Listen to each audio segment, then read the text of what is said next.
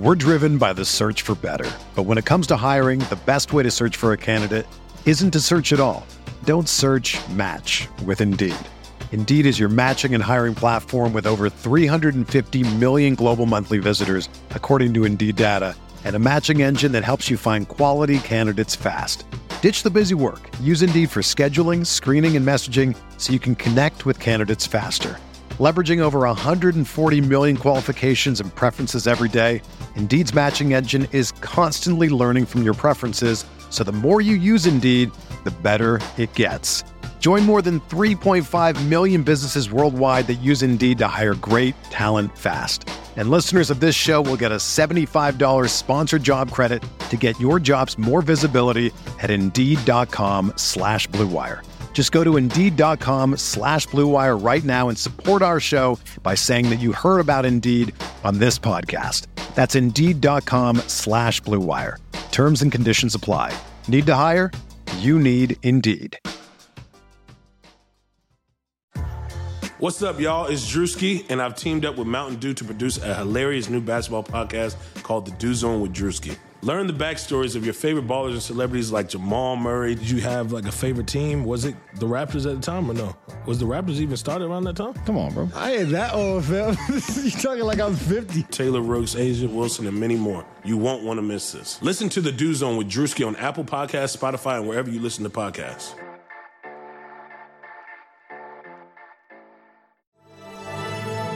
Blue Wire. NBA Most Valuable Player, Giannis Antetokounmpo. Giannis trailing the lob. Giannis Antetokounmpo. 2 second. Middleton. Yes! Chris Middleton. Jumper. Got it! Giannis Antetokounmpo. Hey there. Welcome to the Eurostep, a Milwaukee Bucks podcast, proudly a part of the Blue Wire Podcast Network. I am here, as always, with the incandescent Rohan Kadi, and Rohan and I are joined by a spectacular, kind of a boring one, but it works, guest, Laz Jackson, who I always want to call Laz Chance because his Twitter is at Laz Chance. Laz, how's it going? Rohan, how's it going? Laz gets to go first because he's our guest.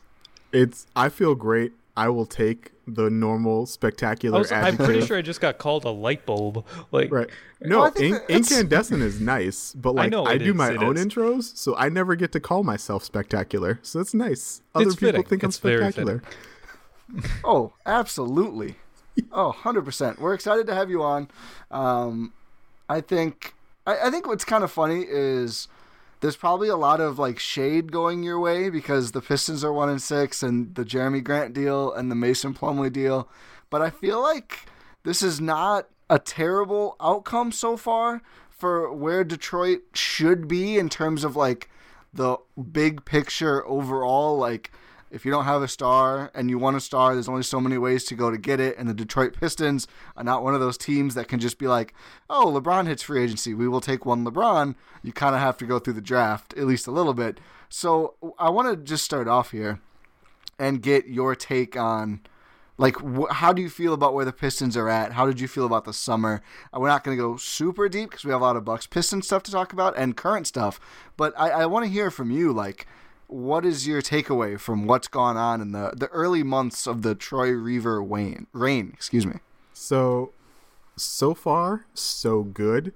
There was a lot of talk in free agency about how basically between free agency and the draft, they did not do the best job of like maximizing all the assets that they had on their roster in pursuit of their rebuild, right? Like you lose Christian Wood for like functionally a first round pick and some cash. We've lost him for less. So yeah, you pay out 4 second round picks to get Luke Kennard to the Clippers, who immediately then give him an extension. So it's not like they like didn't want him. You get a lightly protected or a Toronto 2021 second round pick, which looks way better than it did at the time of the trade. That might be a top pick in the second round at this point. Yeah, it's gonna be like the 35th pick at this point.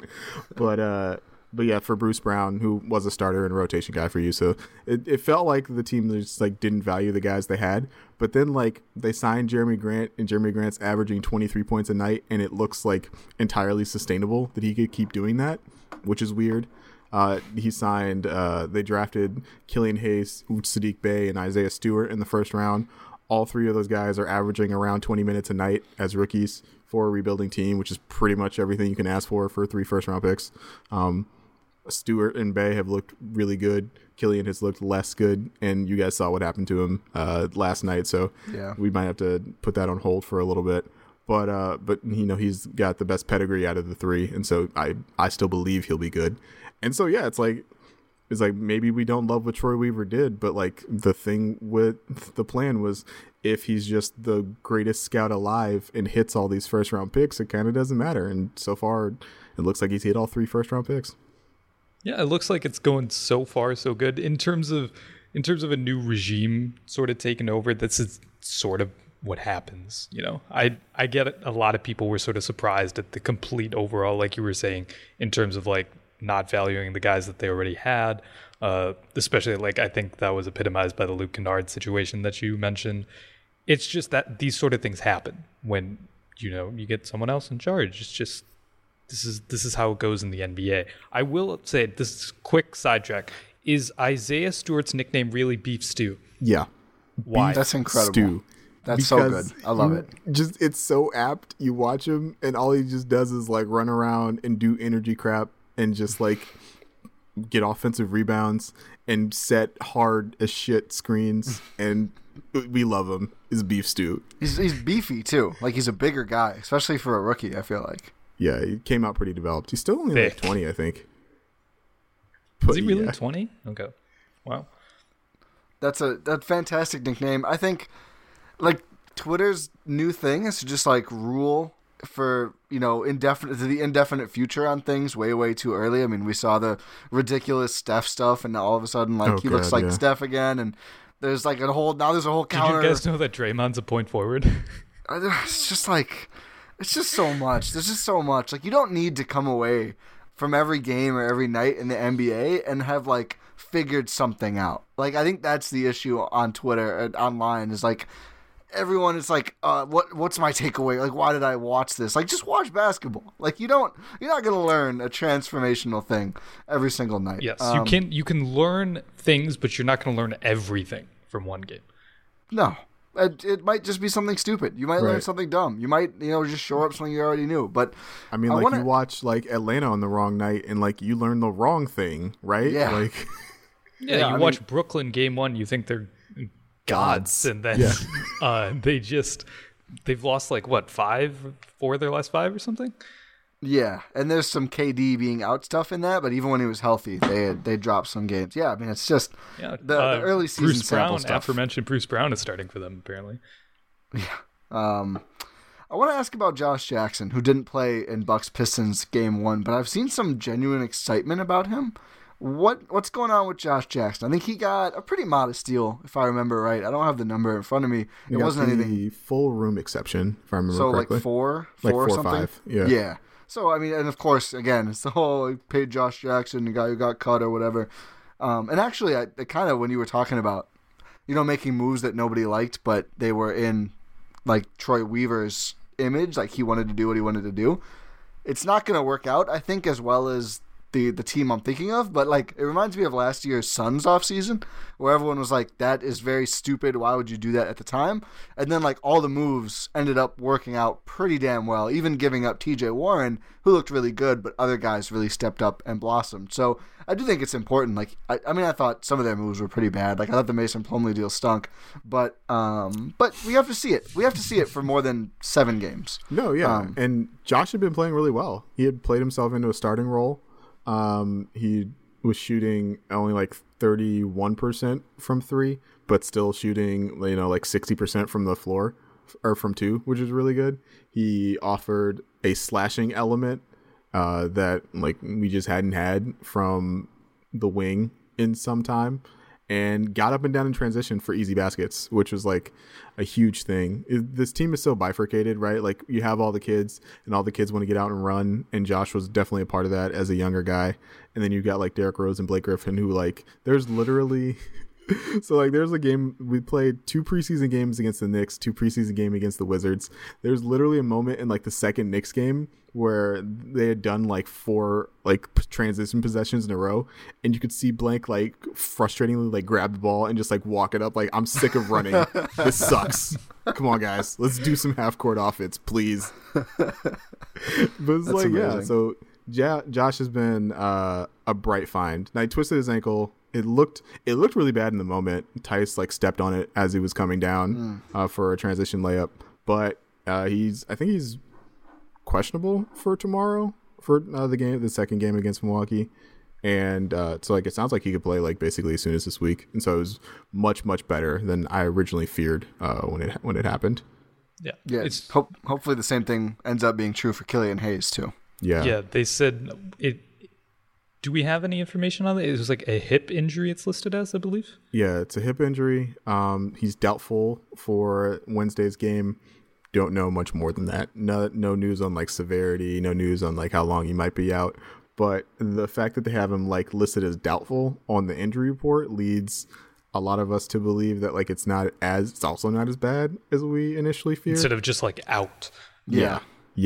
So maybe, but at the same time, like, you know, again, this team is pretty bad. 1-6. We're not going to beat the Bucks. We're not going to beat. I think next team up is Phoenix, and so it's like if you would like to baby your number 7 overall pick into like being fully healthy, like please do that. Yeah. This year above all other years, really. Right.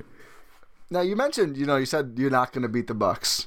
A closer game than I think most people probably would have expected. I mean, I don't know. The Bucks fans saw Milwaukee, lose really badly to the Knicks. They lost to the Celtics. And they lost another game I'm forgetting right now. To the Heat. Yeah, they split with the Heat. Yeah, without Jimmy, I believe.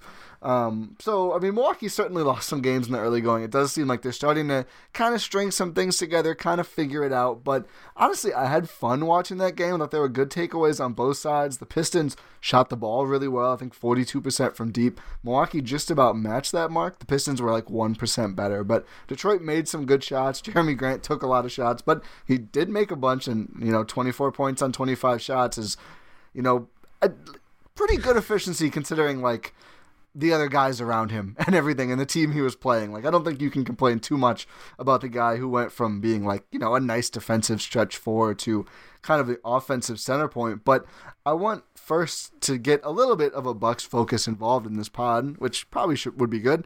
What were your takeaways, Laz, from watching Milwaukee play the Pistons in that first game on Monday? So the Pistons broadcast even mentioned this, and it struck me when I heard it. Is Dante DiVincenzo like really the best 3-point shooter in the league by percentage right now? I believe maybe. Well, going into that game, probably. Yes. Not anymore. Okay. That was crazy because I always expected that he would be like a pretty good role player. I always liked what he offered from a rotation perspective, but the shot was always kind of the thing that was holding him back. And so is that real? Has he figure something out like mechanically that makes him a much more deadly shooter, or is it just like the expanded role? Go ahead, Rohan. I feel like it's the thing with Dante is it's always really dependent on the shot. Like you were saying, he has all the general tools, he has playmaking tools, he has defensive tools, he has insane defensive instincts.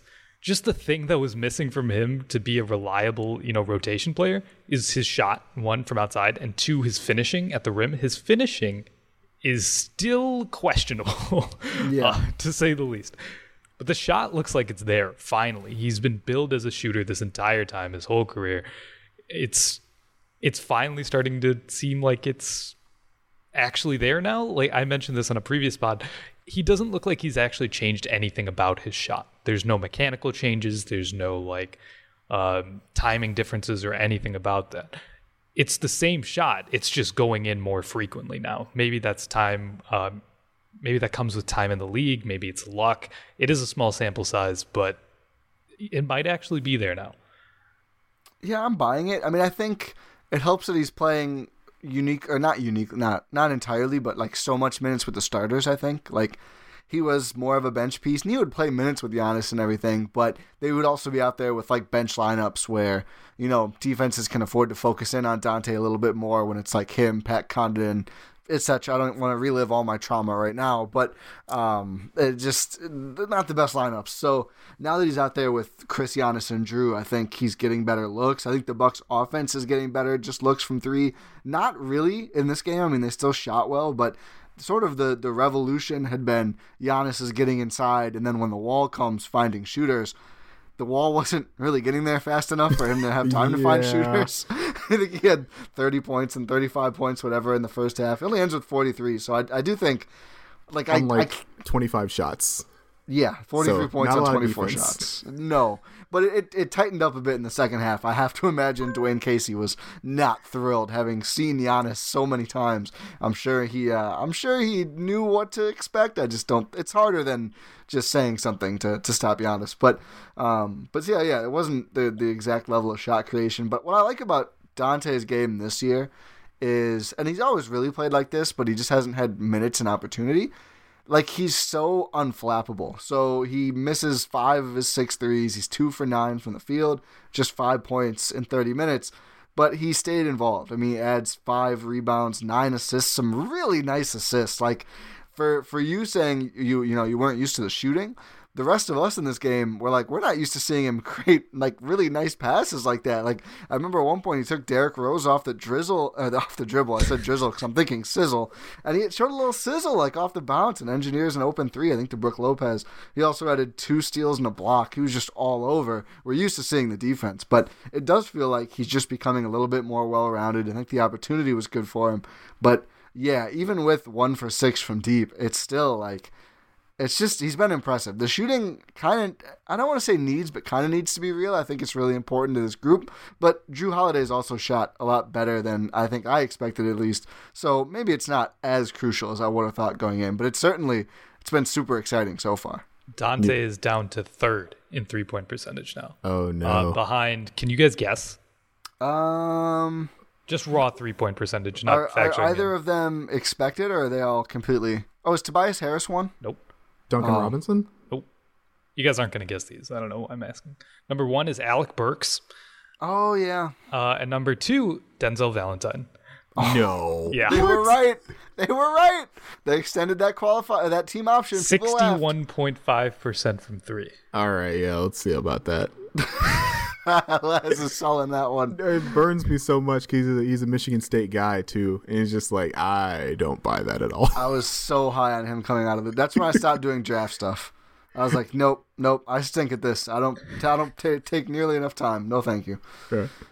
I mean, speaking of draft stuff, one of the other things I wanted to ask you guys about was the rookies. Like, you got Jordan Nora in there, like playing actual rotation minutes and not looking terrible.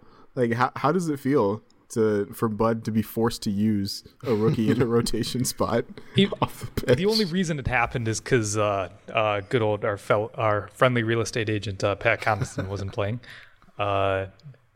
Theoretically, am I right in saying that, Ty? Yeah, and wasn't someone else is out too? Torrey Craig is out too. Yeah. He like broke his nose. Yeah, although, I mean, people are now saying Bud punched him so we wouldn't have to play him or justify playing him. That's not a real rumor. That's a Twitter joke. Let's be clear. But yeah, so it's kind of weird to see Jordan Nwora in there, actually. Maybe it's fool's gold. Maybe Pat Connaughton comes back, and then we get to see him jump at defenders again. But it was nice to see him out there. We've seen him a lot in sort of garbage time minutes, and he's played really well. But again, that's garbage time. Him and Sam Merrill, the other rookie, have been shooting the lights out. Sam Merrill out with an ankle injury, but Jordan Nwora actually getting to play in the rotation a bit. He did look like a fish out of water at first. Yeah. He looked very phased. He was scared of the moment, I want to say a little. Maybe not scared, but like the moment sort of took hold of him. He was sort of making errant reads, errant passes, trying to take weird shots. He did make like a buzzer-beating layup at the end of the third quarter, I believe, reverse layup, which was nice. It looks like Giannis is taking him under his wing a little bit, which is kind of fun to see. It's been a while since we've had a rookie on this team. There wasn't one last year, and then Dante, his rookie season was hurt a lot. So it's weird seeing rookies in the rotation for sure. Yeah, it's kind of funny. No, go ahead, Les. I was like, I know. Yeah, I remember he struggled at first because when he checked in, Sadiq Bey was like, "Oh yeah, Nora, I remember that guy. I'm gonna go post him up." Like, okay, man, like sure. But I did think he settled in quite nicely, and a guy with that size who offers like that level of shooting, and even for like a small role, I think was like really useful for the Bucks because their bench backcourt is so tiny. Yeah, you need some size out there with Forbes and Augustine. Yeah, we were coming into the season kind of looking forward to like maybe a debate. I wouldn't say controversy, but a debate about like who should the starter at the 2 be. Like we all knew what 4 of them were going to be, the core 4, so to speak, which is kind of dying now that Brook Lopez is like really slow start to the season. But it was like, oh, is Bryn Forbes the best option? Torrey Craig's defensive versatility. Well, Dante would be the best of both worlds, but you know he's gotta really nail the shot down. I mean, he took all the fun out of the debate like immediately. He just looked way too good. There's no way you can bench him. So now all of a sudden it's like, well, what's the bench lineup? Both like what would be a good bench 5 and just like who should play. And I think like backup point guard, again, not fun. DJ Augustine got it locked down. Another slow start, and I get these funny questions like, is he washed? Like it's been like 4 games. Like no training camp season, new team, don't worry about it. He was 4 for 5 and 3 for 3 from deep against Detroit. Did not look very washed. Plus 6 assists in 19 minutes. Just a really nice, solid backup point guard. And like Bryn Forbes is going to float around. They're going to do Corver stuff, whatever. Bobby Portis is going to do Bobby Portis stuff. But like the backup big wing is really fascinating. Like DJ Wilson was a guy we thought would play. He got some chances, didn't necessarily do the best. These last few games, it's been Thanasis Antetokounmpo who has gotten the chances at that spot. Twitter hates this. I don't mind it. They don't use him. Like they keep running pick and rolls with him. I'm like, Bobby Portis is out there. Like, don't waste a pick and roll. But he only played 5 minutes against Detroit. Warrior gets 8. Although I still think he's looked at as more of kind of a mid-size wing, not necessarily a big wing like Thanasis or DJ Wilson. But if they do look at his size and think he could play there and try to get him involved there, that could become very interesting if he keeps hitting shots. Yeah, Thanasis actually, he had a really quick trigger against Detroit. Yeah, 5 minutes. I think it was a hard foul, and I think that was kind of where they were like, yeah, let's not start a fight that early in this game. I mean, yeah, that's fair. that's fair. Thanasis doing Thanasis things. Yeah. Just, it seemed like, I don't know, his leash is getting a little shorter. Maybe, like you were saying, DJ Wilson got his chances. Maybe now it's Thanasis' turn. Maybe DJ Wilson comes back. Maybe Torrey Craig gets a shot. I have no idea at this point. Such strong future Piston vibes from this conversation. Be fair, we thought that Sterling and DJ would be future Pistons. Neither of them are in Detroit. I think that's a win for Detroit. Yeah, and after you flip the entire roster over and still don't add any Bucks, like I think the pipeline is a little bit shut down. Tony Snell, like they did a reverse. Yeah, and Thon. There's just and like Christian thanks, Wood. I forgot about Thon. How could you forget about Thon? I don't know, man. I'm sorry, Thon. It does seem like Thon is the opposite of a Weaver guy based on this new roster, though. Oh yeah, totally. What, he plays center? Yeah, but that's true. Skinny. He's not big. He's got to be buffer. Like look at Beef Stew. Seku's in the doghouse. Sekou. So I actually want to talk about this a little bit. Yeah, I wanted you to. Because Pistons Twitter is like furious that Sekou isn't playing like 25 minutes a night. Wait, hang on. I'm gonna go back to the basketball reference page where I was gonna say 23 against the Bucks, but I know he had to fill in early because Jeremy picked up 2 fouls immediately on Giannis. Yeah, so he's averaging 13 minutes a night, which feels about right if we're being perfectly honest. But like, Blake Griffin plays power forward, Jeremy Grant plays power forward. The coaching staff thinks, and I agree with them, that Sekou's best position is probably going to be power forward. And so there's just like flat not going to be a lot of minutes for Sekou. Like there just isn't. He's played well in the minutes that he's shown. He looks much less lost defensively. You know how rookies, when they come on the floor defensively and they just like have no idea what's happening. They're just like constantly turning their head left to right to see what's going on. He's not doing that anymore, which is good. He's like, again, the team is trying to run more. He's taking like really big advantage of that. In preseason, he was like really active on the glass. That's cut down a little bit. Again, like that's small sample size because of the minutes. But yeah, and tonight, like he took advantage of the minutes, or last night he took advantage of the minutes he was given, right? Like made a couple threes, gave a lot of like effort on defense. Not always the perfect execution, but really great effort, which is like what you like to see out of the 20-year-old. I think one of the Pistons Twitter guys said it best. He said Sekou had like 80% of a good game, which is like more than he usually has. He got some shots up, 13 attempts in 23 minutes, third most on the team. Like, yeah. Hey man, who else is gonna take him? It's him and Rose. Yeah, if Grant's on the bench in foul trouble, like. No, that was one of the things that was a little concerning last year, right? Like, kind of, he would drift up from the G League and back. He would drift on the court a little bit. So it's definitely good to see the energy. I know, I don't think that much sincerity, but kind of like is this a Giannis type gamble? You know, just a super gangly guy from Europe who, if he puts it all together, could really be good. I don't think anyone expects Giannis. I don't think you should ever expect Giannis from anyone who's not like Cade Cunningham level prospect. But you know, what do you think he could be realistically at this point? And I know it's still very early into his career. It's good to be optimistic, especially, you know, staring at 1-6 in one of these seasons. But in all seriousness, what do you look at Sekou and think, you know, I could see this?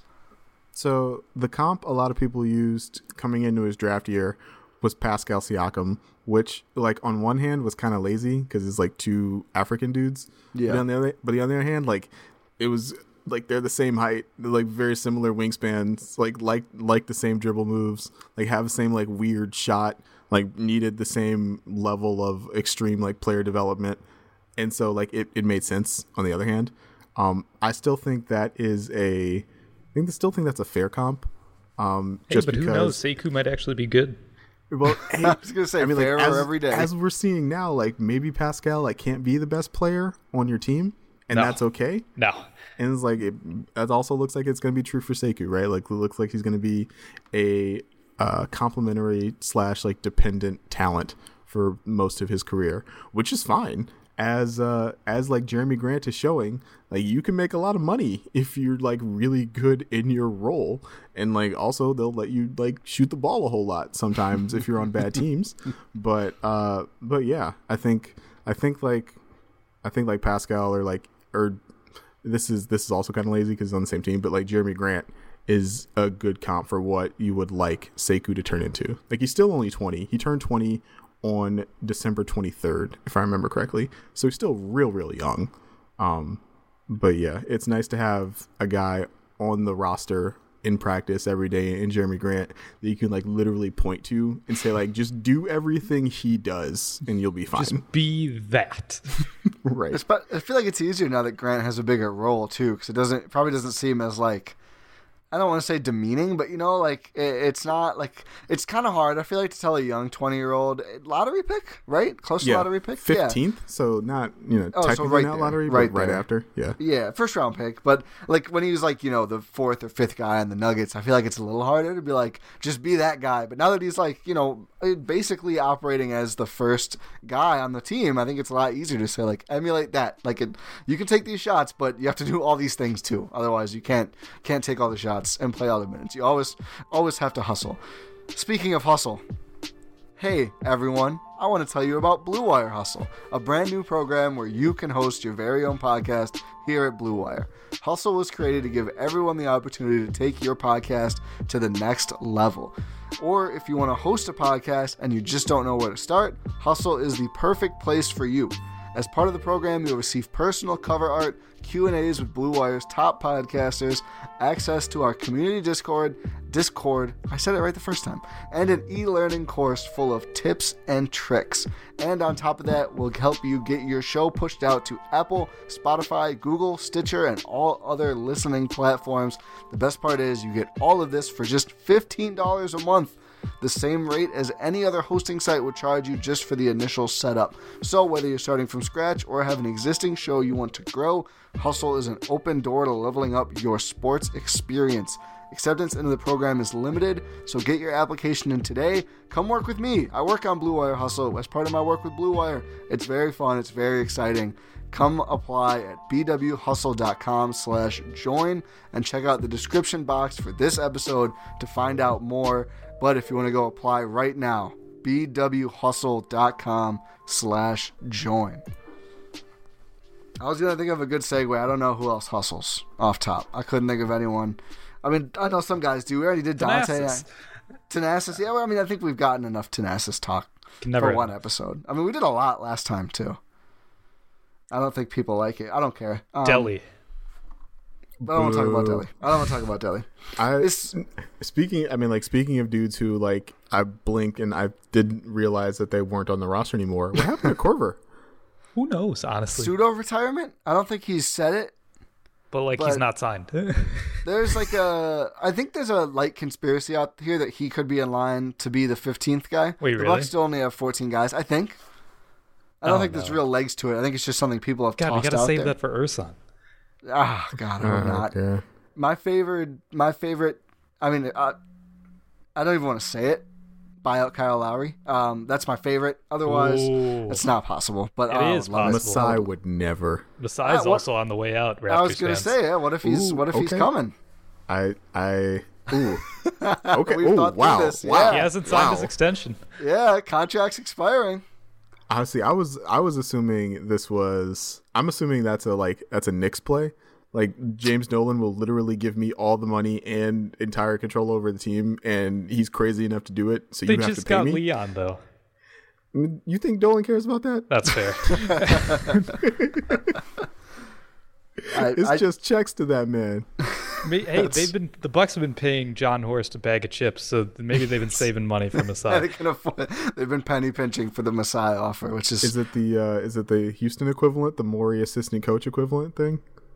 I don't think it was like timing. I think he was just like somebody nobody around the league had really heard of. So they were just like, here's your deal. I think they did either extend or renegotiate a couple years in. He got a new contract. But yeah, his initial deal was like. He was making like $500K. Ooh. Yeah. Okay. That two-way money. Which I mean, we all laugh at it. Like, it's 500. I'll take 500K. Yeah, right. That's a good point, but that's also like your rookie can't look you in the face and be like, I make more money than you. Like, I make 4 times as much money. He's like, yeah, that's not a good look for you, man. You can't cut me. One of the Sam Merrill sees John Horst out. He's like, I got your table. Don't man. worry, man, I got this. Yeah. Hey, you signed my checks, man. Totally threw me off. No. So I'll direct a little bit then and ask you about Drew Holiday. So yes. is it fair that my 19-year-old point guard had to go into the hell prison against Drew Holiday? Could you make Bud not do that next time? That hurt my feelings. Fair? No. Is it fair for anyone? No. Yeah. That's what makes it fun. I liked when you tweeted oh, thank God DJ Augustine is in here. Killian needs a little confidence. He did. He's struggling. It's built into the CBA that you can't play Drew Holiday against rookies. Let him enjoy the league a little bit. Please. I don't understand what it is with NBA players. When they see a rookie in the game, they just go at him. Like Giannis, when he saw Sadiq Bey on him, he was like, okay, time to go to work. Okay, that was, to be fair to Sadiq, that's Dwayne Casey's fault. You can't put Sadiq Bey in there and be like, hey, man, Jeremy Grant has 2 quick fouls, so you have to guard Giannis now. Yeah, go guard the 2-time MVP in your 6th game. You got this. I believe in you, bro. Yeah, that probably should have been. He did not got it. Oh, it's one of those seasons for what was Milwaukee Giannis's first year? 15 and 67. Yes, quick maths. Maybe who knows? It worked for the Bucks, so maybe try that record or try those wins. That's a better record in this regular season. But Drew Holiday, I almost said Drew Lopez. Drew Holiday has been just an absolute joy. I mean, he's been. I already mentioned the shooting is the thing for me that I'm really whoa. I don't know if the percentage will hold. I think it's pretty high right now. He was 2 for 3 against Detroit on Monday. We'll see where it ends up. I mean, I know that's one of the things coming in was he's not that much of an upgrade as a shooter. He totally is. Like, he's actually a shooter. Like, he looks comfortable as a shooter. It's so much different. And I know there's like this small movement of like, let's not slander Eric Bledsoe every time we talk about Drew Holiday. And I get it. I do get it. Good guy for sure. But it's just hard not to compare to what the Bucks have had for the last few years. And Bledsoe's shooting is like so, like, it's like you kind of like half watching, like between your fingers, like, oh God, like how is this going to turn up? Like, where is it going to go? It's not like that with Drew. Like, he's a real shooter. His defense is, I mean, like, you called it the hell cage. It's ridiculous. Like, it's the next Saw movie that's going to be one of the punishments. Like, you have to dribble past the guy or you, like, die, and it's going to be brutal. It's going to be R-rated. It's impossible. He's just so good. He's so comfortable. And I think it's kind of the opposite of the frenetic energy the Bucks are used to at point guard. Oh, I just can't talk enough. I mean, actually, I want to lob something to you. Was it an overpay to get him? All things considered. Full stop. Was it an overpay? Well, however many picks it was. Okay, what was the actual transaction? Because I don't remember. So it was Bledsoe, Hill, and what? 3 first-round picks, 2 swaps. So let's be specific. The 24th overall pick in 2020, 2025 and 2027 unprotected, 2024, 2026 swaps. So the swaps start 4 years out. Yes. I guess that's not. That's still a lot. But I mean, like, he's going to sign the extension, right? Or that's the rumor. The rumor is that everyone kind of assumes he's going to sign the extension once he's eligible in like late February, I believe. Okay, so that will make it more worth it, right? So it's like you got like a 3-tier cake, right? Like the initial trade, not so great. It's like in the initial trade plus a Drew extension, like, okay, we're getting there. It's like initial trade, Drew extension, and like a finals appearance. Like, okay, like, yes, totally worth it. You do that trade every time. I think the third tier is the Giannis extension. Yeah. Ooh, that's a good point, actually. Because if you get a player of Drew's caliber and then they get to mesh a little bit and then you get Giannis signing that extension, I don't know. This is all like pure conjecture, but like, who knows if Giannis actually signs that extension without Drew coming in? Because it was rumored that Giannis had like a list of players that he wanted to play with, and if Drew was on that list, then they completed the deal and Giannis signed the Supermax. Like, it's hard to say those two are unrelated.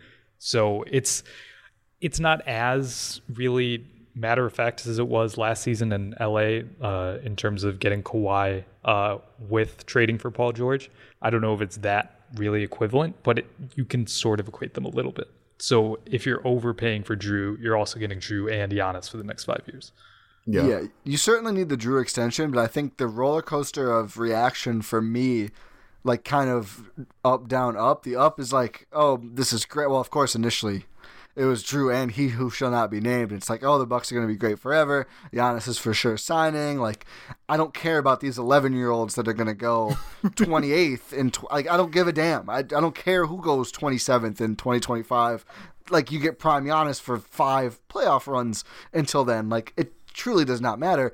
And then, like, he doesn't sign for a while, and there's all the embarrassment with whatever the hell happened with he who shall not be named, and blah blah blah. And it's like, oh, if Giannis goes, all of a sudden it's looking pretty bad. Like, that. I mean, still, I think you gotta just push all your chips in the table at that point. Like, it's such an inflection point, but it could be pretty bad. And then he signs, and then I'm back to again. Like, yeah, I mean, it's a lot of draft capital to give up. I would guess.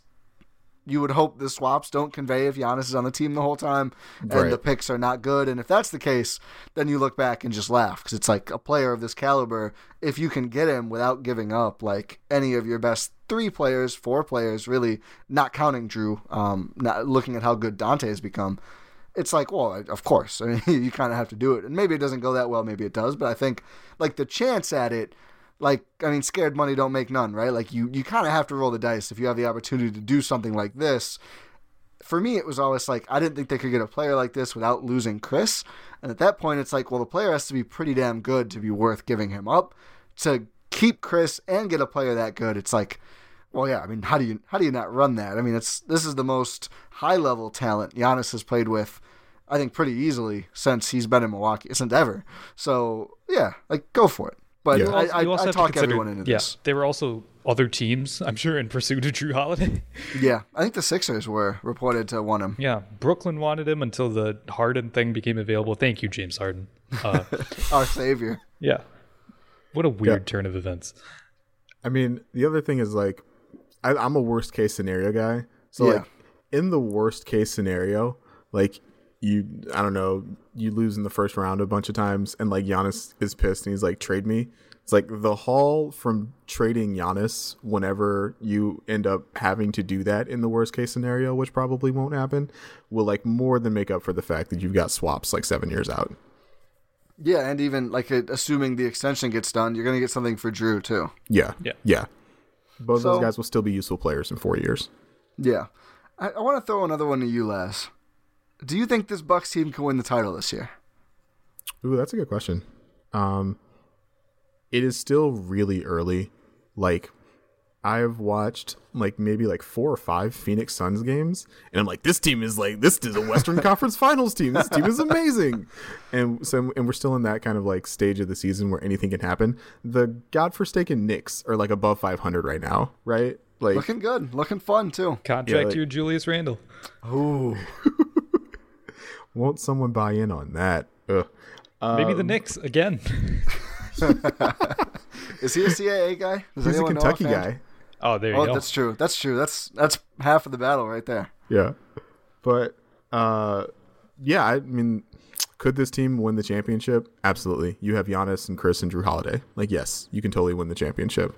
Like, will they? I don't know. I have liked the adjustments we've seen out of Budenholzer so far this year. I like the fact that the roster is essentially like contracted in a way to force him to play more minutes with his best guys. But in the end, and we talked a lot about Drew Holiday and how that's an upgrade over what you were having at point guard last year. We haven't really actually talked about Giannis to say that he was like completely unstoppable against the Pistons, which is true. But I do like the additional playmaking that you guys have mentioned this year. I think that's a really big step for him, as far as like skill from a skill perspective. Chill out, James. He never needs to like shoot off the dribble threes if he's just passing out of double teams to the correct person all the time. It's like Right. you can make that work. But it depends, I guess, on the quality of opponent you face, right? Like, and you split the Subway Series with Miami. Like, that's still a weird matchup for Milwaukee. The Sixers, I feel so dirty being like the Sixers look really good after last year, but the Sixers look pretty good. We got a really close look at Boston. Boston is still very clearly like missing some stuff, but Jaylen Brown is much, much better than he was last year, and Jason Tatum is only like a little bit better than he was last year. And like those two guys can absolutely like leave you they can leave you a tough matchup in a conference final situation. And so you guys can absolutely win the title, but it'll just be tricky. Who do you think is coming out of the East? That might be a trickier question. That is a trickier question. I mean, like, if you made me bet right now, Yes. I would lean. If you made me bet right now, I would lean Philly. Ooh, I like the Bucks' chances against Philly. Actually, Yeah, I like that matchup for Milwaukee. They've dominated it lately, and I know it's a much different team that makes a lot more sense now. I'm just confident. I just am. I think if there's one guy I feel really good about Brook Lopez guarding, it's Embiid. Like, I think that's the one guy, like, he's not going to get stretched to hell and have to run across a bunch of stuff. I think he can hold up. I think just the Bucks are so good inside, it's really tough for Simmons. If Tobias Harris can actually be a consistent, like, the guy he was paid to be, basically, and that's a different what makes team. That's what makes me pick them right now. Is because he looks like a positive value on that max level size deal, which is an insanely good bit of coaching from Doc Rivers to bring out the best in your guys like that. And so, like, if he's a legitimately, like, looking like a second star and it pushes Ben offensively to, like, a tertiary role, like, that's a much more balanced, much more better team. Much more better, God. The thing that worries me about Philly, not in terms of the Bucks perspective, but just in general for Philly, is that while they are looking really good, it's a lot on the defensive end. There's a lot left to be desired still offensively. I think that comes with the roster and like your two best players currently, I guess, technically being Ben Simmons and Joel Embiid. That's always going to be there. There's going to be some offensive struggles. Is that always going to translate into the playoffs? Like, are they always going to struggle offensively in the playoffs? Who knows? We just have to wait and see. We didn't see Ben in the bubble in terms of the postseason.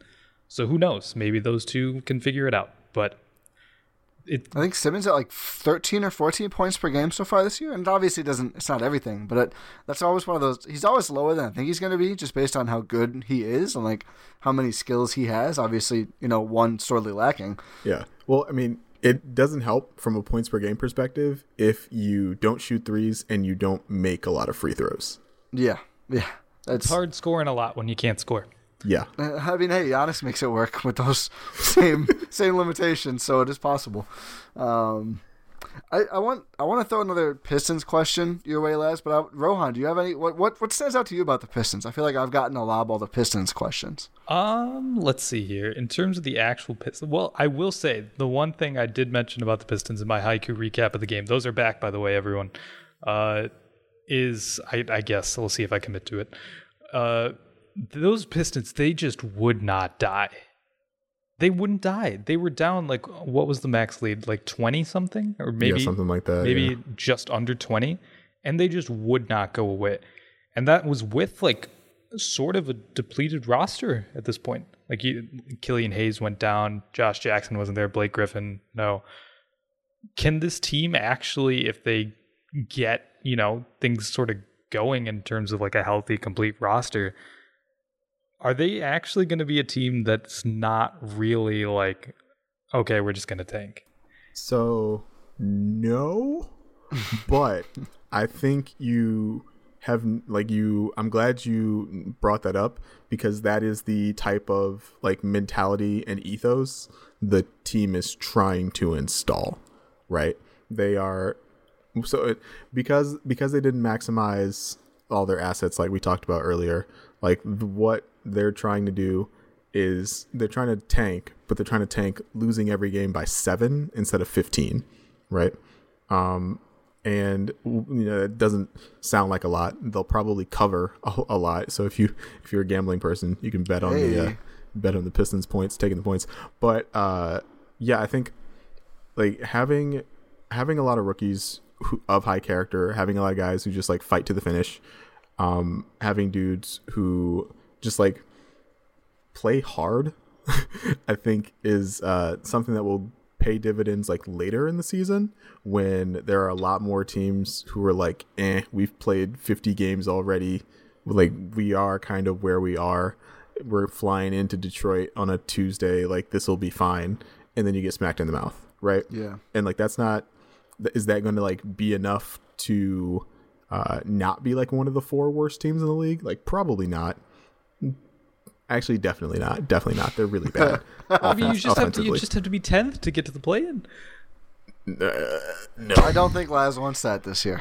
Yeah, no, this is not. I don't know if you guys have seen the draft. This is not the year to be in the play. Get yourself an Evan Mobley and then go for the play-in next year. Basically, but they want dudes who come in and work hard in practice and play hard during games and like fight through mental mistakes and don't give up on defense. And they brought in those guys, and so far it's worked. They are a really bad team, but they haven't been like blown out yet. They lost. They beat Boston. They beat Boston. I think their worst loss of the season is actually the Minnesota game where like everything fell apart down the stretch. And that was the first game of the season. It's just like they hadn't figured out some stuff yet. But yeah, like if they lose, they're going to lose a lot of games by like 7 or fewer points this year, and those still count as losses, but they look great in your net rating, right? Yeah, I was going to say net rating kings. I will say, I mean, you mentioned, the whatever asset usage versus like culture.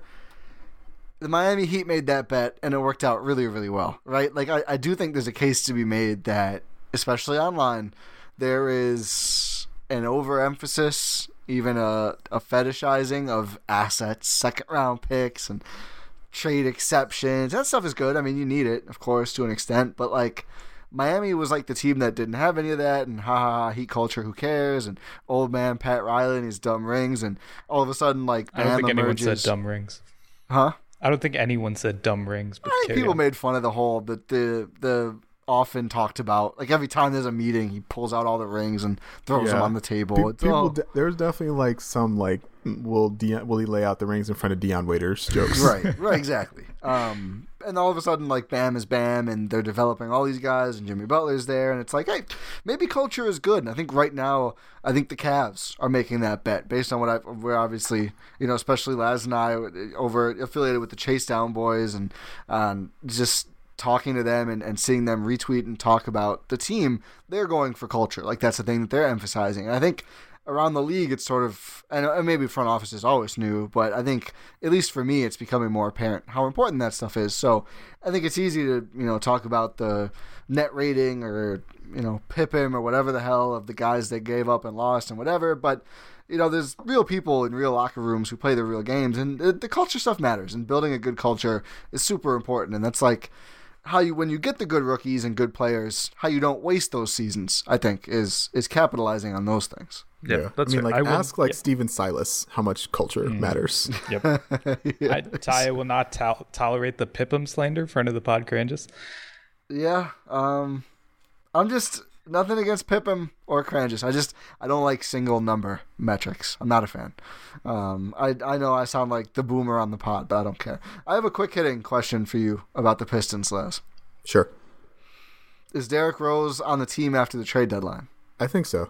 He's never leaving. I think everyone in like the general NBA sphere is like, oh, how long until they get a bad first for Derrick Rose? And it still hasn't happened. It's kind of interesting to me. Yeah, he likes being here, which is weird. I think so. Like, he has a relationship with Arn Tellem, who's on the business side of things now, but like used to be one of the really high power agents around the NBA. I think he likes kind of being out of the spotlight and getting to do whatever he wants. I don't think he would like the actually, okay, I've never like spoken to Derrick Rose. I'm not going to play like amateur psychologist, but he likes it here. He likes it here. He has taken a real like vet leadership initiative on like mentoring Killian Hayes, which is like really useful. What did he say? He told like he said during media week, he's like, Killian's like 2 inches taller than him. He's like, I'm a dinosaur now. It's like all these like 6'5" point guards are coming into the league. They're just like doing everything that I can't, and it's like my job to teach him the stuff that like I can do. And it's like, yeah, I'll definitely take that. He's been nothing but like a great like mentor for guys on the team, and the team for their part is doing like a great job of keeping him healthy, right? Like, they've done a great job limiting his minutes, just like using him strategically in bursts to get the most out of him and like keep him playing, because he's no good to anybody if he tweaks an ankle. Yeah, and like, so he was doing that against Milwaukee until Drew Holiday came back in the game, but he was a big part of them coming back in that game against Milwaukee last night. 24 points, 8 assists, and 25 minutes. It helps that he can play. With all the other nice things about mentoring, it helps that he's still really good, and they need people to put the ball in the basket. But, yeah, I think that's interesting. I feel like a lot of people wouldn't expect, for some very, very fair reasons, for Rose to be that kind of step-up mentor, but it's good to see him making the most of that. I want to ask about one. Oh, go ahead. No, I was going to say, like, when you think about, like, the career path he's had, right? Like, he's never won a championship, obviously, but he's already kind of been at like the highest points you can be as a player in the NBA, and he's not there anymore. And so I think he realizes like, hey, like, this is who I am now. I'm cool with that. And I wonder if him and Blake just have like long talks So Blake had a feature in the New York Times. I don't know if you guys saw that. Did not. I didn't either. He talked a lot about how he still wanted to win, like he wanted to play for a championship, and he didn't really talk a whole lot about how he was going to do that in Detroit, understandably. No. And so I think Blake is more ready to leave than Derrick Rose is. Okay, I have a quick hitting question for you, Laz, as well. Justify the Mason Plumlee deal without mentioning Killian Hayes.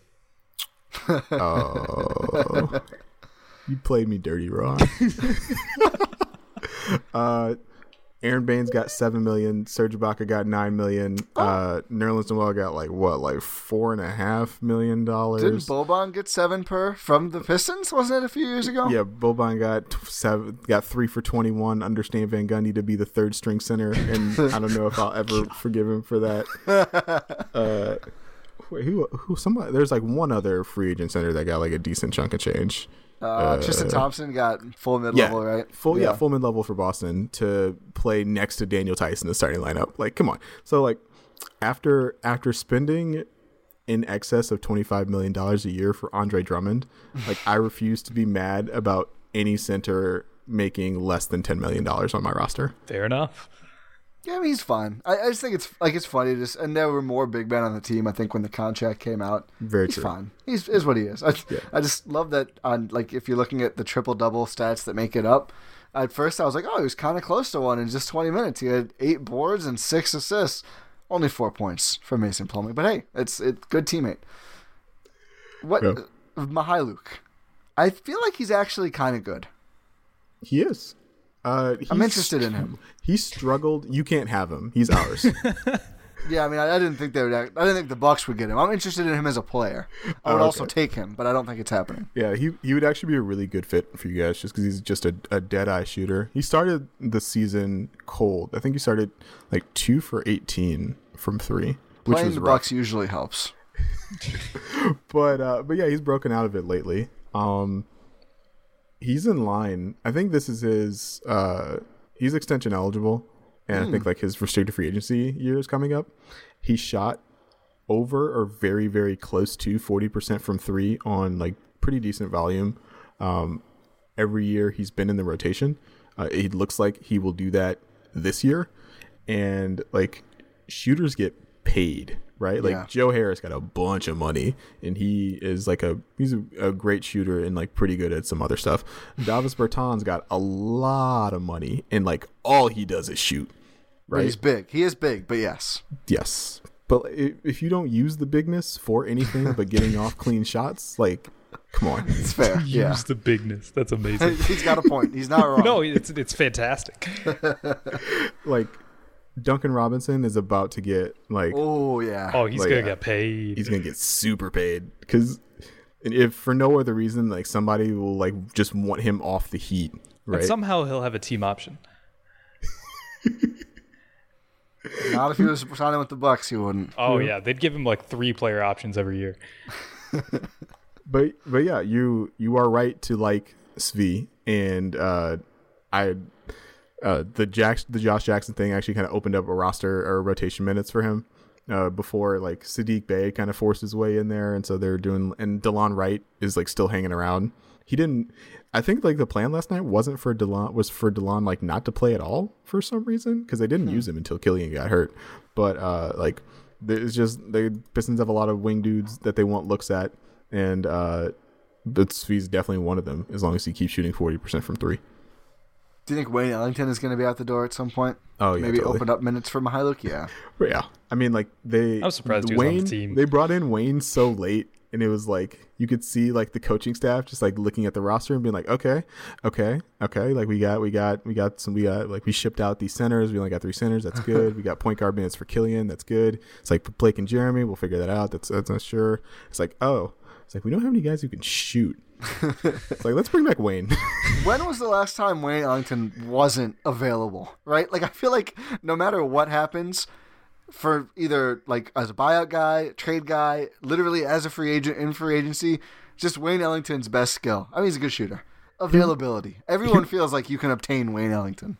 He was on the Knicks, and he like wasn't even playing. It's just like, he's like, hey, It's like, if you need shooting, it's like the Knicks is like, hey, like, we'll take a second round pick, please, pretty please. Nothing came. Oh, man. That's fun. Yeah, I wanted to ask you guys a Bucks question though. Yeah, Of course. Are you getting a little worried about the back half of that Brook Lopez deal? I'm not there yet. No, I'm not. Rohan, I'm not you go really. ahead. I'm not You go really ahead. there yet. He's the way he plays. It's not really unless he's like completely cannot move anymore. He can still play the role that he plays. He can be a solid rim protector. He's very intelligent defender. And hey, if he just learned how to shoot like 3 seasons ago, I think he can carry it on for a couple more years. Like unless there's a way that he becomes completely unplayable, I don't really see an avenue for that happening. For me, it's still like he was so good against Miami, and it's like not So that long good. ago, just So a couple good. months ago. And I just like he's looked iffy early. Again, same stuff I say. He's such a streaky guy too. He's always been a streaky guy, and I just think he's kind of like I wouldn't want him to go at full bore to start the season. Like he's played less than 23 minutes per game so far. Part of that is they're working in a lot more Bobby Portis, but one nice thing is he actually is hitting his threes again, at least early, 38.5%. I think they're getting him some better looks. Not all of his threes have been like 45 feet away trailing threes, which those are nice for gravity's sake, but they're not great for your 3-point percentage if you're not named Curry.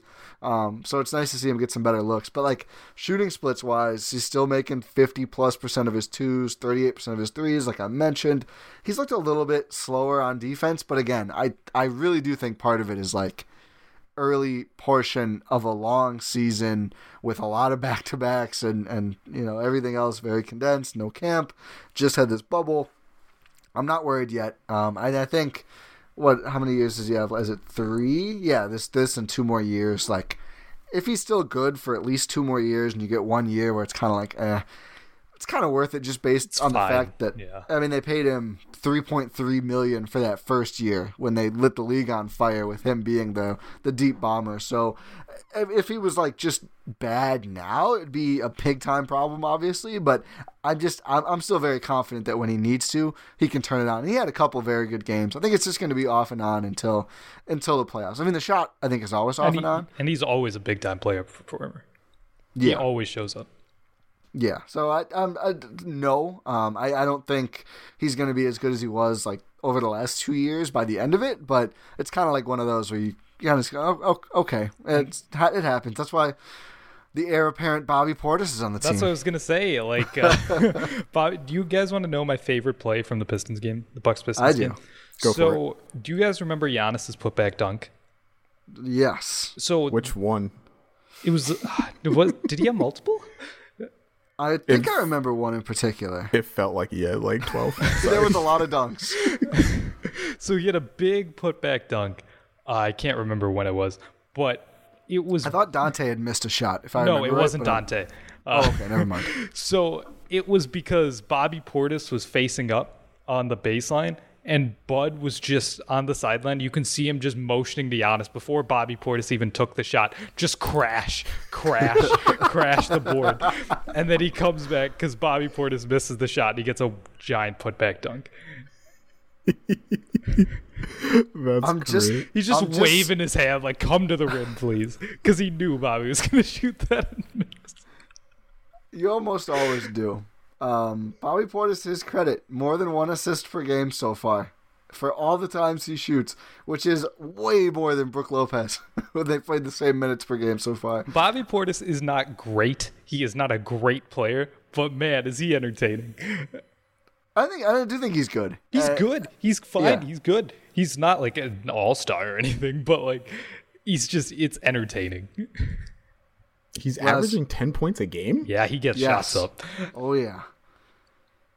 Okay. 38% from deep, 10 and 7 in less than 23 minutes, plus 1 assist, 0.6 steals, 0.7 blocks. Just, my man Bobby, he plays. He does stuff. And I think the Bucks bench, like their reserves, sorely needed that. Because even George Hill, who was like, you know, a fringe 6th man of the year candidate, was like, they were just games where he didn't do enough stuff. Like too timid.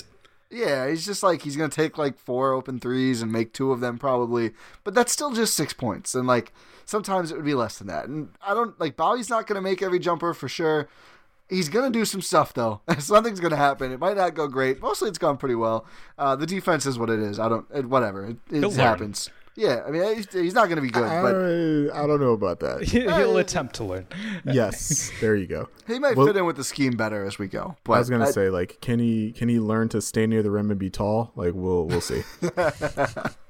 Use that bigness. Hopefully, yeah, as long as he does more with his bigness, then use the bigness. You got to use the bigness better than Bertans. How do you guys feel about the Subway Series, the back-to-back games at home for teams? I think it's neat, but it's just like, I think it's hard to win both of them, and it kind of frustrates the fans sometimes, I feel like. Yeah, because you get such like wild discrepancies. Take the Bucks series against Miami. You get a franchise record for made threes. NBA record for made threes in a game. You blow them out by like, what was it, 40 or something? Like over 50 at one point. It ended up being 40 something. And then you come back the next day and it's like, okay, you got beat. It's wild regressions. Yeah, I think there just has to be a big disparity for the games not to be split most of the time, just because like nobody wants to lose to the same team twice in a row. And then I've seen like, oh, it's just like the playoffs, but it's not though. I mean, players on both teams aren't going to get up for the games the same unless it's a rare circumstance. But personally, like as a viewer experience, I kind of like it, and I think it is fun to watch. Like get more exposure to other teams. I feel like you get to know the other teams a little bit better. But yeah, I do think it's so hard to sweep them. What are your thoughts, Les? I was going to make the playoff point, but I was thinking more about it as the playoffs for coaches, right? Yeah. The chance you very rarely during the regular season get the chance to like sit down and like make adjustments to what you're doing for a specific opponent. And if you play them twice in a row, like you have a couple days to do that. And so you get those coaching reps in, and I think that's something that showing flexibility and adaptability is something you guys have critiqued Bud for. Yeah. And so like getting more opportunities to show how that's possible during the regular season, probably a good thing. Now, like for us, it just means that like we get stomped twice in a row most nights, but less travel and stuff like that. But it's been interesting. I hope the experiment continues, especially if we find that like it severely curtailed like all the travel that these guys have to do. It's wild. Like, it's almost like messing with everyone's circadian rhythms in such an extreme measure is bad. Who would have thought? Yeah, right. Well, I know, Les, you're a big league watcher. What do you think about that point of like the interest of getting to watch, other teams twice in a row if you're just even mostly watching Pistons games? That's a good question. I try to hop around unless I like find something I like.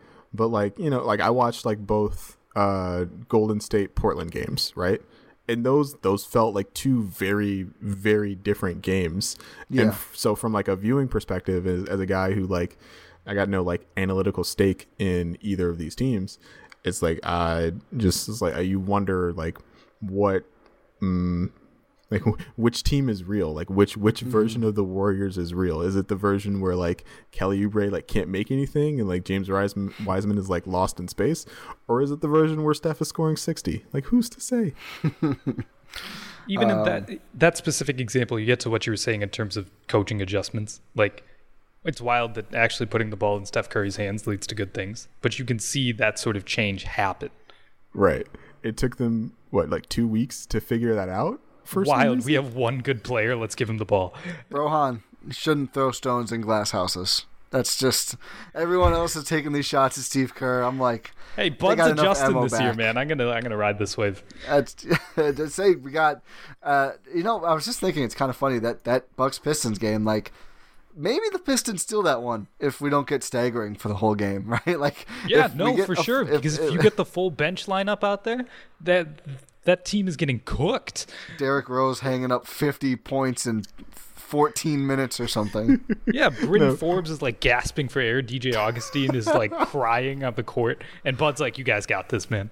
Like, just like Bryn Forbes taking like 18 footers off DHOs. Oh my goodness. It's like, yes, that please, severely lowered Bryn Forbes' stock. It really it literally did hurt his stock. Yeah, on the Bucks stock made that market reference. thing I do, yeah. it killed me even more. I think I was firm in giving him the down stock out of spite when later that same game he drives to the rim and like converts a nice layup off a very similar look of like getting off the 3-point line and then picking what to do. I was like, you could have done that the whole time, Bryn. Come on. I still like his skill set, but you gotta get the pop out of you. Yeah. Yeah, I also think it's seriously. good for rookies, right? Like young dudes, it's like, okay, you guys didn't execute what we asked you to do against this team, so this time we're gonna try it again. We're gonna try it again. It's the exact same guys. Just follow the scheme. Well, especially if it's going to be like if there's some rest stuff going on for one of the games, I feel like that's always a great chance to get him to play more. Yeah. And I think just this season in general, I think we might see more of that with the more back-to-backs, more 3 and 4 nights. More players not available. Yeah, the definitely. 3 and 4 nights has been crazy. This is like already our like second 3 and 4 nights. We've played like 7 games. It doesn't make any sense. I think somehow the Bucks had, was it 5 between our preview pod and our first season pod in like 8 days? Yeah, they had 5 I games was like, in 8 oh my days. God. It's That's on Christmas, right? That was it. Yeah. Okay, 2 days before Christmas, and then a bunch more times. Including a Nick shellacking. But we we're don't talk about that game. See, if I didn't like you guys, I would definitely have asked about that. But I like you guys, so I'm not going I to. will admit I did not watch that game to its full extent, and I'm glad I didn't. see, I praised you for that, but I'm also salty about it. And I talked myself into 2 different comebacks in that game. Felt stupid. I saw keep your trying to do tweets that. later. I was like, oh no. Yeah, I know. After I just had so much sauce after I called the Miami seeding game comeback that now I'll try to do it sometimes, and like I lost some heat off my fastball with calling comebacks. I'm 0 for 3 so far this season on my patented. I've seen them win these calls. It's not going well. You just got to so throw them out every game and then delete it when it doesn't happen. Shoot. I was thinking you got to go chains up and be like, I've seen them lose these. Like they could totally lose this game to the Pistons. It's like, oh wait, okay, no, we're good. Thanks, guys. Maybe I should do that every game if I'm going to keep being wrong. Like at least I can try to help the team in my own way. Or just say both. Just tweet both every game at Tip. I've seen them win these. I've seen them lose these. Haven't seen them tie these. Oh man, that'd be fun. I don't know, man. We played a double overtime game against Cleveland, and it felt like nobody won that game. Who was the? Oh no, it was Boston. That's right. Yeah, we beat Boston. Thank you. That's so fun. It gets more fun, and no offense to you or the Pistons. I guess it's probably good in the Cade hunt, but like the more games they go where they have one win, and the one win is Boston, the more fun that one win is. No, I agree.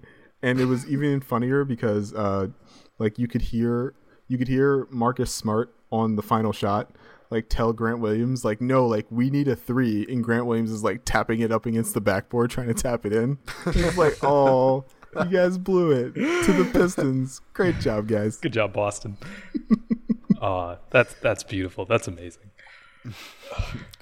Is it? I think it might be time. It might be time. So, yeah, let's do it. So, are you familiar with the Choose Your Fighter segment, Laz? If not, this is a sort of newish. We've been doing this for a little while now, actually, Ty. Like 5 episodes, not super long. It's like a month. That's true. Yeah. So we alternate. Way to shame Laz for not being a dedicated. Wow, Rohan taking shots. I didn't say it. I didn't even give him a chance to answer. That's true. So. We do this thing, so we alternate, Ty and I, every week. We ask a question. Like we give a couple options. Doesn't have to be related to anything really specifically, and you just have to choose an answer. Like choose your fighter out of these 3 and like rank whatever. Okay, I can do that. So I have a weird thing in doing build-ups for these for some reason. So it's actually a little bit related to news in the NBA this week. I was really worried, given that we're recording this on Tuesday night, that it was like national news, and I was like, please God, no. No. So expansion might be on the horizon. Ooh, I like this question already. So I think they're saying the bidding is going to start at like $2.5 billion or something for a new franchise because they want to offset COVID losses, the NBA does. So if I asked you guys simply which city, you guys would probably say Seattle. Yeah. So Seattle is not an option. I'm going to ask you guys to choose between Vancouver, Kansas City, and Mexico City. Ooh, 3 different countries. I love it. Yeah, leaving Vegas off. I like that too. I choose Vancouver. Okay. Vancouver has a previous history of having an NBA franchise. You'll always be secondary to hockey, but that's fine. Vancouver is like a super duper wealthy city, and so like a team there will be worth a lot of money. And so I think the NBA would have, I think the owners would have a lot of interest in having another like super rich team in a giant western coast city. And from what I hear, it's really nice. I would like to visit Vancouver occasionally when everything is over. So yeah, I'm gonna say Vancouver. Okay. Ty? I'm really like, I don't want to, just to like spice up the pod choices, but right away when you said it, I was like, basically no matter what cities he says from here, unless Oshkosh is one of them, out of pure convenience for me, I kind of am going to take Vancouver. All the reasons Laz says. It's apparently very, very affluent. Like, they didn't have awful turnout when the Vancouver Grizzlies were there. I think it was like a bad owner situation and a bunch of other stuff that probably wouldn't happen anymore, but stuff just happened in the 90s. So I think the team would do well. I think it would be more of a fun market. Mexico City would be fun. I just think like the league is I think trying to test the viability of that with some G League stuff. Like they've had some games there. I think they've had NBA games there. Weren't they going to have a team there? They were Pistons going played there last year. Yeah. Yeah, they were going to have a G League team. I don't think it was Mexico City. I don't remember the exact name of the team, but like the whole G League is just on pause mode right now. So who the hell knows? I don't think it's happening anytime soon.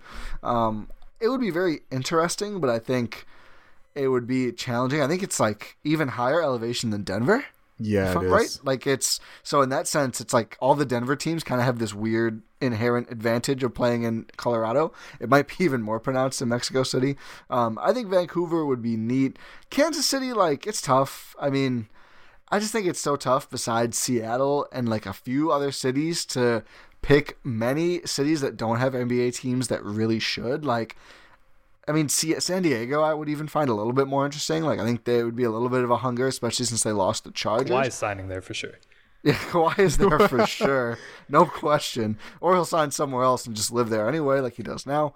I don't know. Like, Kansas City, I would have to see like such a strong movement in Kansas City like we see in Seattle for them to get a team. Like, I feel like you just need to be like overwhelmingly like proving that you will really support it, because nobody wants a truly awful like market situation, right? And I'm not even gonna take shots anywhere, but yeah, all this to say Vancouver. Sorry, other cities and countries. Kansas City also doesn't like really fix the geography issue with the West and the East. Like Memphis is pretty far east to be in the West. Minnesota is pretty far east to be in the West. Kansas City is just like slightly west of Minnesota. I mean, like I know like south, it's southwest obviously, but it's like it's not that much farther west than Minnesota. When they were talking, Sam Esfandiari was talking about this on Twitter today, just like looking at a map of like where all the NBA teams are. The NBA could like really, really use a team in like Montana.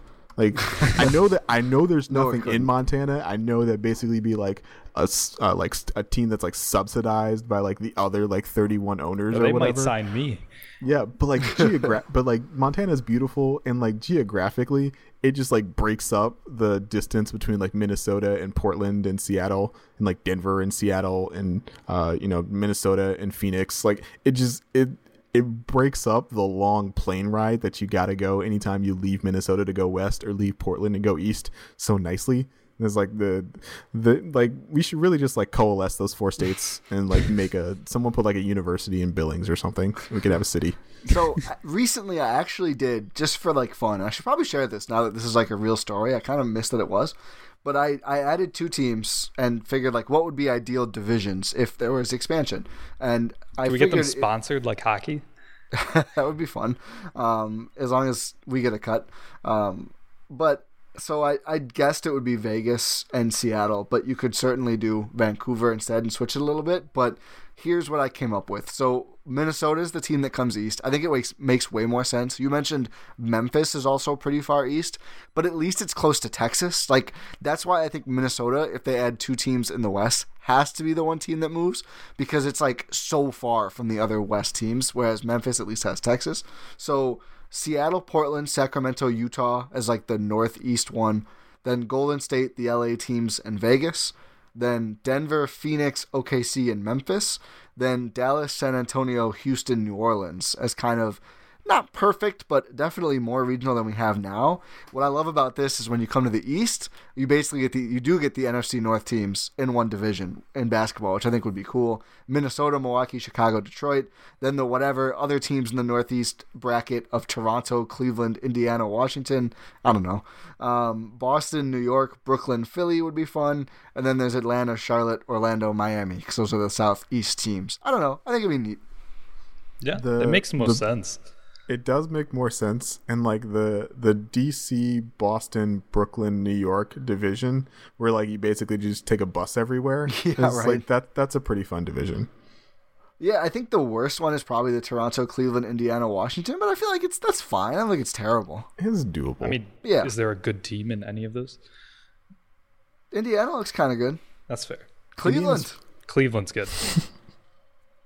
Indiana's feisty. Yeah, Indiana's feisty. Cleveland's feisty. The other 2 suck. So you're loving the Toronto. I love it. As an aside, like I've seen people be like, "You move Memphis because they have Ja, and it's so fun."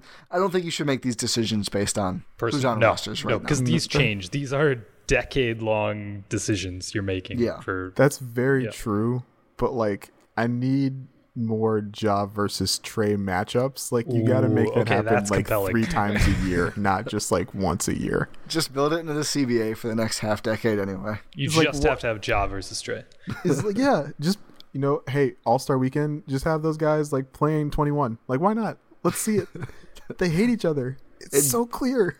It'd be better than most of the current All-Star stuff we get. They're never going to do it because then they're going to worry about... They didn't even televise the freaking All-Star draft because they were worried about who would get picked last. Do you think they're going to have people get embarrassed on national TV? Well, they do it now at least, right? Yeah, that's fair. But that's fair. It's also like, I don't know. I doubt they would ever have a 21 thing.